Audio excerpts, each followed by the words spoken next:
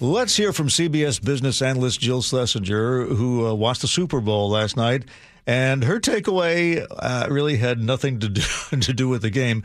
It was about, of course, the power couple who've been dominating the spotlight, Travis Kelce and Taylor Swift, and some possible considerations for them, financial considerations, if they ever decide to tie the knot. Well, I think they're absolutely going to be thinking about a prenuptial agreement, right? And a prenuptial agreement, it's a legal document. It sets forth how you divide your money up and your property up if you get divorced or if one of you dies. And the thing is, this is obviously a no-brainer when you have a billionaire marrying a millionaire. No biggie, right? Mm-hmm. What about other people? Do you know anyone who has a prenup? I know a couple of people. It's a little bit of a rocky thing to have that conversation. But I would think so. Yeah. Now, one, I think if it's your second marriage, I think it's different. I think a lot of people who are come through a divorce or maybe even their adult children or younger children, like you have, oh, listen, it's my second marriage. We have to have this. Okay. But maybe also there are some people, if you own like a small business or maybe you and your brother and your sister own a huge piece of property that is, a family piece of property and you want to exclude that as an asset of your current relationship. That's something where it can be really helpful, actually. So, it's not just for rich people. Usually it's for, I would say, complicated circumstances. That's when you usually get into it. There's also, there are two other things to consider. Something called a post-nup. After you've been married, if something happened, like I know of a case where a couple found out later, 5 years after they got married, the parent died and there was this huge trust that was disclosed at that moment. And they said, the wife's like, you know what, that's your family money. I don't need that money. Like, just so everyone doesn't even think that I care about that, let's make some sort of agreement. That's yours if anything happens to us. Done. Perhaps the most important one, though, is the one when there is not an actual marriage, a no nuptials. If you are in a long-term relationship, you might think it's easy, no problem. If we break up, we're not married. Isn't it easier? No, it's actually harder because there's no legal structure to dissolve. Right. So I think you absolutely need agreements that are down on paper through a matrimonial attorney. The other thing is, like a lot of other young people, they've waited a little longer to get married, and so now they have to decide if they're going to have a joint checking account or not, right? Mm-hmm. Yeah, this probably seems like crazy to you because you were 5 years old when you guys got married. That's right. And I met you and your wife, and you seem very happy and stable. But if you come to a relationship, let's say you're the Travis and Taylor couple, 34 years old. You've been 15 years. You've been on your own, doing your thing. And so I think there's no right answer. There are a lot of people who will ask me. I just had a young producer at CBS contact me and he goes, listen, I'm getting married. My wife's in medical school. She's got a lot of medical school debt that's going to come in. What do I do? And, I said, look, you just have to have conversations. And if you feel comfortable keeping your finances separate, that's fine. If you feel like you want to push it together, that's fine. But have an active conversation about it. And usually what happens is one person tends to be the manager of the day-to-day bill paying. And, you could have the same person or the other person maybe does investments. Whatever the system is you have, talk about it with each other. Know what the system is. Because not so much for divorce, but gosh, it's really about if something bad were to happen, maybe from an estate planning standpoint, and someone suddenly passes away. If the surviving spouse does not understand the bill paying system, does not understand how this person's been managing money, whether there's an investment advisor involved, all these things should be discussed. We don't have to make it so mysterious. I know we're crazy about money. Everyone is. Just own it. It's okay. And talk about that. We're hearing from CBS's Jill Schlesinger. And, of course, the next question is, what are the tax implications when two immensely wealthy people decide to get married? There's different ways to file taxes, and so it may be in the case of a billionaire versus a millionaire where you say, we're both in the highest tax bracket. We're not going to file jointly. We're going to file separately. You can be married filing separately. Sometimes that works. If that's something that you're even contemplating, you should talk to a tax professional about that because, honestly, it usually does not make sense. But in some rare cases, filing separately can work. Yeah. This is not going to be so much a marriage as a merger of two major corporations, really. Well, that's right. Isn't that interesting to think of it that way? But also, when you do think about marriage, I think that the regular run-of-the-mill couple does not think, oh, well, now I actually have protections because there's a legal structure in place. They think, oh, I love you. And by the way, all those things are really important, but, things do change and people do get weird about money. And I would just always feel like one of those compatibility questions is, are you able to talk about these concepts that are hard? If you can't, well, let's move on. Got someone else to find. If they called you for financial advice, which stocks would you advise them to invest in? I would say go get yourselves a great financial advisor. You don't even need it. She's got her own. She's basically creating her own annuity. It's called a tour and a career. That's right. But they are awfully cute together. Did you like the ads? What ads did you like? The ad I liked the best was the Discover Card ad. Yeah. Because they were advertising the fact that if you call them, you get a human being. That was the funniest ad, I thought. And they're like, in the United States. Like, that's right. That was the other part of it. I liked the E-Trade ad. It's a very throwback ad because anyone who's like under 40 does not know that was the ad that we saw in the late 90s and the internet boom was the babies. But the fact that they were playing pickleball made me laugh out loud. CBS business analyst Jill Schlesinger. Thank you, Jill. Take care. But I tell you, if they do get married, talk about suddenly being pushed into the highest possible tax bracket. Yikes. Yeah. This is Seattle's Morning News. Dave Ross with Colleen O'Brien and Chris Sullivan. It so happens that February is National Heart Month because Valentine's Day occurs in February. What could be more relatable? And who better to celebrate it with than a cardiac surgeon? So let's page the doctor. Paging Dr. Cohen. Dr. Gordon Cohen, MD. And it so happens that for American Heart Month this year, there are a number of new developments which could make diagnosing and following up on heart disease a lot easier. Yep, Dave, it's true. I mean, thank you for pointing out that February is American Heart Month, and the American Heart Association designated it, likely because it was related to Valentine's Day. But the whole purpose of it is to serve as a reminder for people to actually focus on their heart health. So let's start with some of the basic stuff like EKG monitoring. So, it used to be if you needed an EKG, you would go to your doctor and they'd put a bunch of wires on you and they'd do a printout. And in fact, the fact of the matter is that is still the right way to do it because we can look at the heart from 12 different electrical angles. However, now you see this commercial on TV where people can, buy this card and put their two fingers on it, and it gives a tracing of your heartbeat. Or you can have a smartwatch where it will record your heartbeat. It's really just a snapshot in time. Frankly, when you go to the doctor's office and they do a 12-lead EKG, that's also just a snapshot in time. But if we have a patient that it's problematic, we will actually attach sensors to their skin with batteries that will last a long time so that we can monitor what's going on for a number of days. And as battery technology improves, so will the ability to have these sort of wearable EKG devices where it can actually track what you're doing and it can actually download this into your smartphone or into your computer or send it to your doctor's office or whatever, and it can tell you more than just what that snapshot in time is because it's recorded over a prolonged period of time. In addition, with the advancements in artificial intelligence, it'll actually allow the information to be analyzed and tells you if there's something wrong and if so, what to do about it. That's great because how many of us have felt funny and then by the time you get to the doctor, you're reduced to simply trying to describe what it was like because it never happens when he puts the stethoscope against your chest. Yeah, Dave, that's exactly what happens. And that's the problem with, you come in with some complaint, you had maybe chest pain, but by the time you get there, it's gone.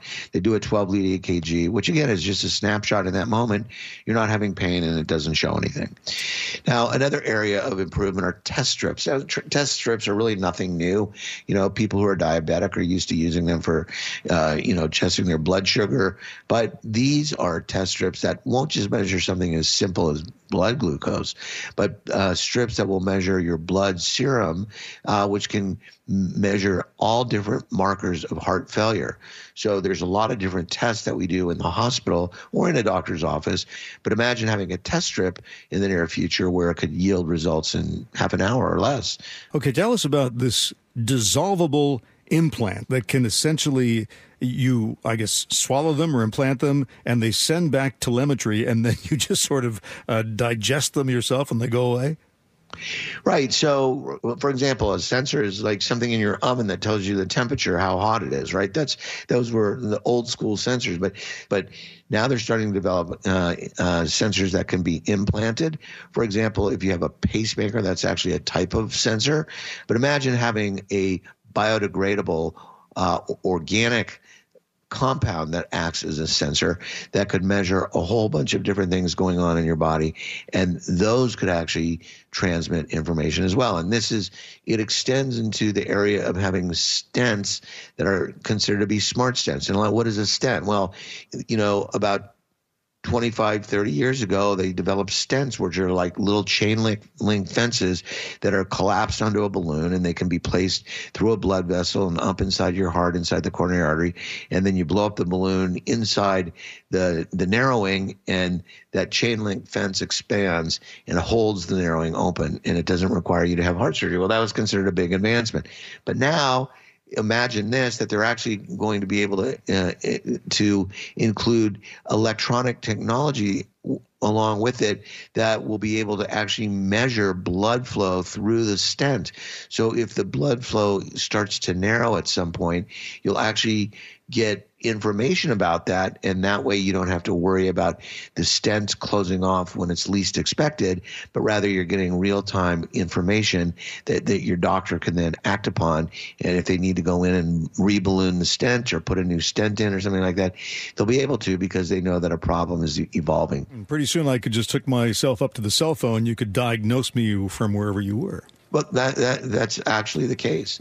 Or maybe you come in to an emergency room because you've got chest pain, and they do a blood test for this biomarker, and they find out you don't have coronary artery disease, and they say, well, maybe you just have reflux or something like that.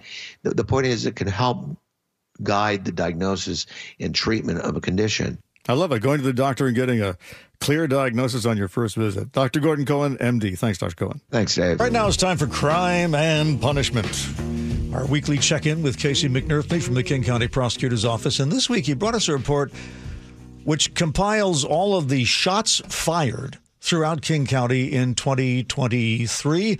And this is a relatively new bit of data they've decided to collect. Well, before 2017, there wasn't a report like this done. And so what the King County Prosecutor's Office did was work with the 39 different law enforcement agencies in King County to say, let us get your data, and then we'll put together a report, not only of all the people who were hit and killed, but the people who were shot and survived, and also the number of shootings that are reported. Mm-hmm. And the idea with this is not only to give it to law enforcement, but also to give it to communities and the public to say, hey, here are the trends that we're seeing. And what's interesting about that is when you compare the different jurisdictions, you see a lot of data that wasn't being compiled before. Rafael Serrano is the guy from our Crime Strategies Unit, what used to be called the Crime Strategies Unit. Now it's the Gun Violence Prevention Unit, who looks through every single report of a shooting in King County. And there's a lot of them. The bad news is we haven't been higher. This is the first year that fatal shootings topped 100 in King County. There were 107 in 2023 compared to 83 in 2022. Non-fatal shootings, there were 369 last year, up from 357. So not a major increase, but still that number's pretty high. Yeah. And then the overall report of shots fired, including the ones where people weren't hit, was just over 1,700. So there's a lot of shootings, there's a lot of guns, and there's a lot of people using them. About half of those, 51%, were outside Seattle. I asked Rafa what trends he's seen, and here's what he had to say. So we're seeing a lot more manufactured components. We're seeing auto sears that are turning a regular handgun into essentially an automatic weapon. I think that contributes to this massive increase in the number of casings that people are seeing. I think there were at least 6 incidents last year where we saw 70 to 100 casings collected at a scene, which is a lot. And that's concerning. And I think we're fortunate that we didn't see more unintended victims or more collateral damage than we're seeing. We've had conversations with our federal partners. We've had conversations with our law enforcement, but they are definitely increasing. Even if we look at not necessarily even just the guns that are seized, but the guns that we're seeing posted online, a lot of them, you can see the modifications on them now. So if you pick up somebody who, let's say, just fired off a bunch of shots in the neighborhood and didn't actually hit anybody, what do you do with somebody like that? Very often, that's an unlawful gun possession charge. And if you shot at a person, that can be an assault charge, even if you don't hit somebody. Okay, so you get in trouble for that. Oh yeah, absolutely. And this is important to note too, that regardless of your age, if you use a gun, that's a case that goes through traditional prosecution before a judge. You don't see diversion programs for shootings. And I think most people would agree with that. We're hearing from Kelce McNerthney from the King County Prosecutor's Office, and I want to get some explanation as to why there has been such an uptick in shots fired this past year in King County. Here's what he had to say about that. It's hard to say. And there probably isn't one definitive answer. I think it's a lot of things. I think it's the ease in which you can modify it. Part of it, on a different note, we see the increase in Kias and Hondas being stolen, in a similar way, but not, as easily. There are ways online that you can make ghost guns. You can modify these handguns to make them, automatic weapons that are big concerns. That's just one factor. Here's what Rafa had to say about it. The uptick was across the board. Almost every area saw an increase in shots fired, and that is not necessarily a case of better reporting. It's just there's a clear pattern that it's increased. I don't know if we're at a place yet that we can definitively say what the exact cause is. Anecdotally, it's starting to trend back towards the young. I think for a period of time during the pandemic, last year and the year prior, we were still seeing a larger percentage of folks that were 28 plus, both victim and suspect. Now it's starting to trend back younger again. And I don't know what the exact cause is. I'm sure there's a number of factors that people can point to. And what can you tell us about the victims of these incidents? The short answer is these shootings disproportionately hurt people of color more. Nearly 80% of the shooting victims are people of color. So when you see this increase in gun violence, people of color are disproportionately hurt. What you also see too is how it follows economic lines. So in areas with lower median income, you see higher numbers of shootings. In areas that you would expect, like Mercer Island or Medina or parts of Magnolia, you didn't see shootings in all of 23. Okay, so for people in communities which are experiencing the brunt of this, how can they help the police? I think the biggest thing that they would say is, well, really two things. One is when you see something, report it. There are a surprising number of cases that don't get called into police, or shots fired that don't always get tips, or people that help officers, and that's important. That's a big step. And also lock up your guns. Very often we see these shootings happen with guns that have been stolen, that are illegally possessed, and so if you have weapons like that, taking the responsible step to secure them is a big help for you, with a lower likelihood of a tragedy in the house, but also that someone else won't get hurt. And on the issue of shootings being younger and younger, as we've seen over a few years, prosecutors in our juvenile division worked out a new system called J-Watch. And what this is a weekly call, similar to, remember in college when professors or teachers had office hours where you could ask any question that you wanted? It's kind of like that. That's the whole idea. There's communication with law enforcement every day in emails and over calls, but the idea here is at least once a week to have an open phone line with officers if they have questions about warrants or how to build up cases or the changes in state laws around juvenile crime. Here's Jamie Kivistad from our juvenile division talking about it. We are open to really anything. So we want to focus on case development. So we want to assist with warrants. We want to assist with legal issues. We want to talk about where a case is in terms of evidence, what may further be needed. We want to work with different detectives if we have a juvenile who's committed multiple crimes in different areas, and all of the cases are linked together. So we are really open. We want to meet our law enforcement partners, wherever they need us. We even talked about maybe having short trainings available in this time frame on some of the kind of hot button topics that people are questioning us about. So far, I would say we've had a really good response. And so that's encouraging, and that's going to continue. What we're going to do, too, is track the number of cases that come out of that. And not only so we can share it with law enforcement, but share it with community partners to say, hey, here's what we're seeing so we can work on it collaboratively. Kelce McNerthney from the King County Prosecutor's Office. Thank you, Kelce. Thanks a lot, Dave. Good to see you. I'm so lost. Your daily dose of kindness brought to you by Heritage Homecraft. The chance of scoring a Super Bowl ticket is a once-in-a-lifetime opportunity for some fans, and CBS's Norah O'Donnell shares the story of one of them. Terrence Thornton was psyched when he learned the Super Bowl would take place here in Las Vegas. Being a Vegas native, the fact that we're hosting this in my home city is amazing, and couldn't be more honored to have that happen here. He's a big fan of sports and the benefits of sports. Thornton is the head of the Special Olympics Nevada, which gives 20,000 kids and adults with intellectual disabilities a chance to compete. What's the most fulfilling part of it? Is to be able to help people understand the abilities that people with disabilities have. I think so many times people focus on those three letters, the dis, and discount the abilities. Thornton thought he'd be watching the Super Bowl at home with friends, but that all changed when we met him along with Baltimore Ravens wide receiver Nelson Aguilar. You're going to the Super Bowl! Isn't that amazing? Oh my God, thank you so much. For 7 years, the NFL and Super Bowl host committee have been giving away tickets to community leaders. They enlist celebrities to help, like country music superstar Luke Bryan. 2 tickets. No. To the Super Bowl. No. And magician David Blaine and former NFL running back Steven Jackson. Thornton says he knew some of the Special Olympic athletes would get to attend, but never expected he'd get to go too. You're being recognized for your generosity and your leadership.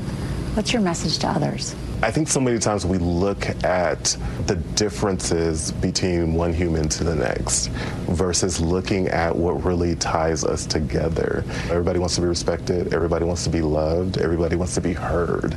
And I think if we could just all take a beat and do that for each other, the world will be a better place. Agreed. We have much more in common than most people think. A win and a message for everyone. And now, joining us from the Gio Nursley Show, it starts at 9. Here's G. Scott. What's happening? Good morning, You want to talk about everybody. the Super Bowl or Beyonce? Which is? Oh, man. Okay, wait. Look, y'all, listen. Beyonce has 2 new country singles right now, and I've been jamming them all morning. I don't know if there's any country music listeners around here that love country. Yeah. She has one called Texas Hold'em and another one called 16 Carriages. She can do everything.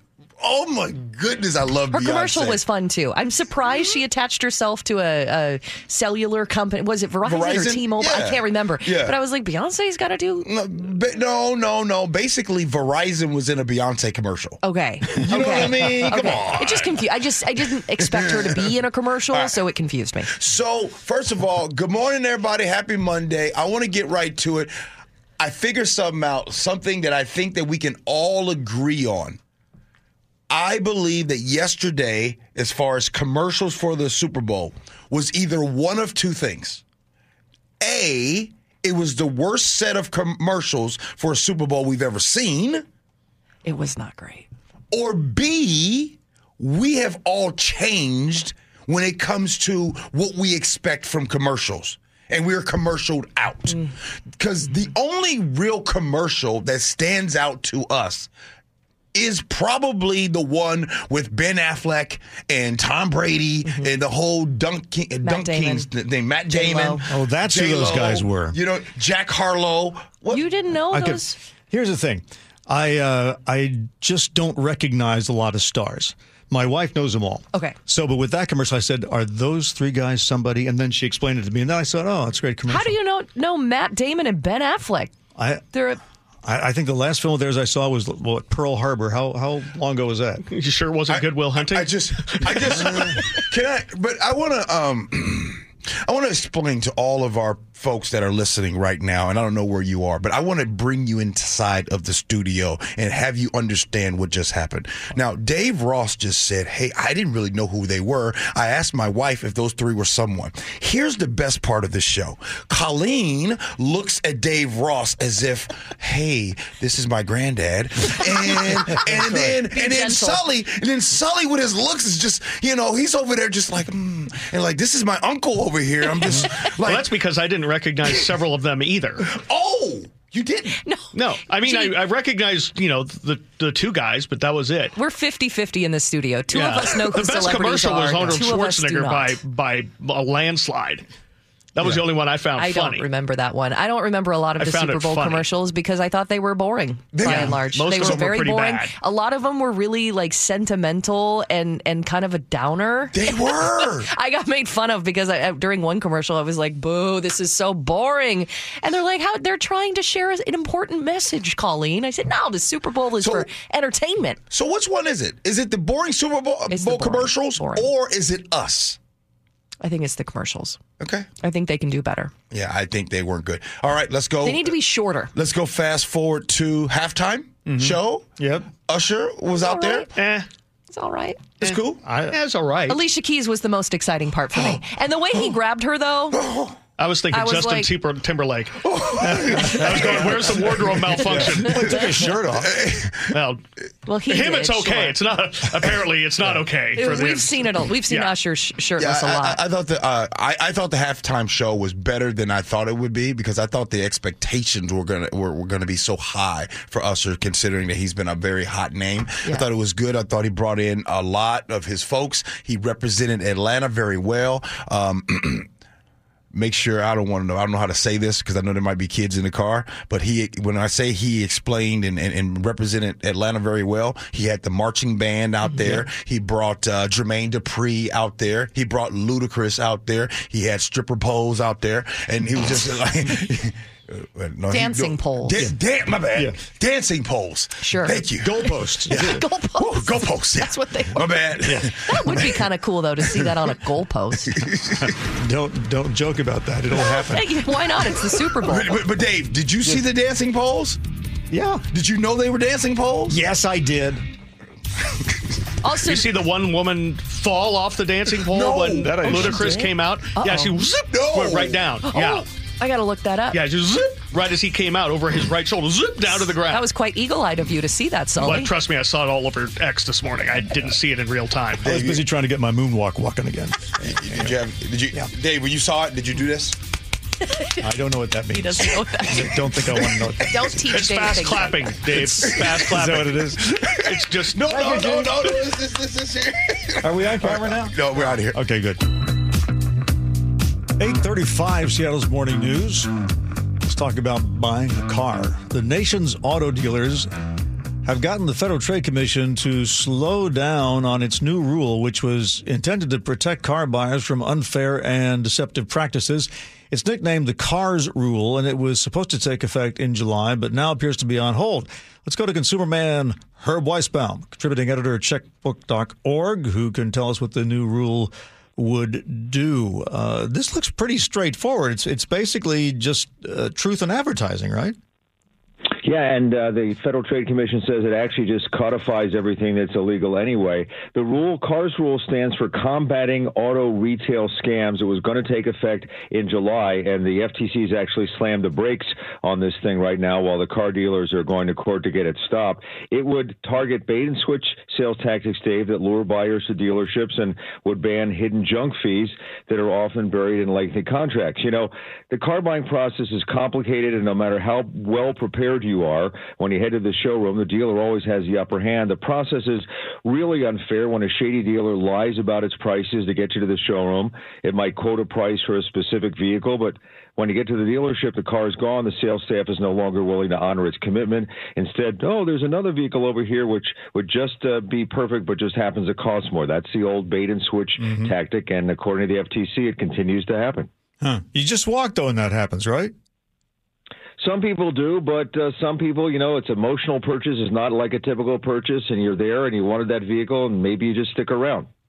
Now, if you walk, that's not fair to get you there. You shouldn't be played with to get you there, even if you do walk. That's still deceptive practice. One of the rules is that under this proposed rule is that you have to clearly disclose the offering price, the actual price any consumer can pay to get the car, excluding only retired government charges. Don't most dealers do that when they put a price on the car, or are they still messing around with that? Well, a lot of people now are trying to shop, and it's a smart thing to do on the internet. And what they're finding is that if you write a car dealer and say, "Give me your best price," and that should be the best price. It shouldn't be or if you call on the phone, they give you a price quote. It shouldn't be that you get to the dealership and then, "Oh, we forgot to tell you this, we forgot to tell you that." So that's something that they're trying to crack down on. The biggest one they're trying to work on is bogus add-ons. And in researching this, I asked them, "Can you give me some examples of add-ons that are put on there that people don't need?" So they're talking about add-ons that don't provide any benefit to the buyer. And they give these real-life examples. Warranty programs that duplicate a manufacturer's warranty. That's where they make a lot of money in selling you these extra warranties. Service contracts for oil changes on electric vehicles that don't use oil. Here's one that's an unnecessary charge. Yeah. Nitrogen-filled tires that contain no more nitrogen than normal air. Software audio subscriptions on vehicles that cannot support those subscriptions. So those are the kind of things that get tucked into the contract that when you're all done those many-hour process, if you don't look at that contract, you may find that they're in there and you wind up paying for them and you didn't know about it. I find that when you encounter things like this, you go, well, who do I talk to? You don't call the police about this. So where can people go if they feel like they're being tricked? He should contact the Federal Trade Commission, and he should also contact our state attorney general's office. They've brought over the years many actions against car dealers who have done unfair, deceptive practices. I think that's really important. I want to make sure I point out that the Auto Dealers Association, the NADA, and the Texas Automobile Dealers Association say that the reason why they want this rule blocked is because they call it arbitrary, capricious, and abuse of discretion. They call it ill-conceived, unnecessary, redundant, and confusing. The FTC says if it were to take effect, it would save car buyers $3.4 billion a year. And I want to just play for you a little audio interview I did with Dan Dwyer. He's a staff attorney at the FTC's Division on Financial Practices. He worked on the car rule, and he said it was designed to protect consumers and honest car dealers. Listen. So the rule doesn't require any new paperwork. And actually, because it focuses on conduct that's already illegal, honest dealers who are disclosing this kind of information and who aren't trying to misrepresent their way into a deal, they shouldn't have to overhaul their practices. And also, honest dealers can't compete fairly when unscrupulous dealers lure consumers away with bogus prices. Bottom line is that the rule will save people time and money and protect honest dealers. So could dealers just post a sign in the window saying, by the way, whether it's an official FTC rule or not, we comply with the FTC's cars rule? Sure, they could also give you a free dinner at Salty's every time you show up. I mean, this is something that shouldn't happen anyway. Yeah. You should be treated fairly when you walk in. As I said, by the way, this is a really complicated process. And on checkbook.org, we have a step-by-step thing of even before you show up at the dealership, how you can go through this process and get the best deal possible. And we, by the way, we did a great deal of research, and we like Costco's auto buying program. Really? Checkbooks editors call it well-conceived, well-managed. If you don't think you can negotiate a good deal, this is the way to get a really good price on a new vehicle if you don't want to collect the bids on your own. So consider that Costco auto buying program. All right. Good tip. Herb Weisbaum, the Consumer Man, checkbook.org. Thank you, Herb. Drive safely.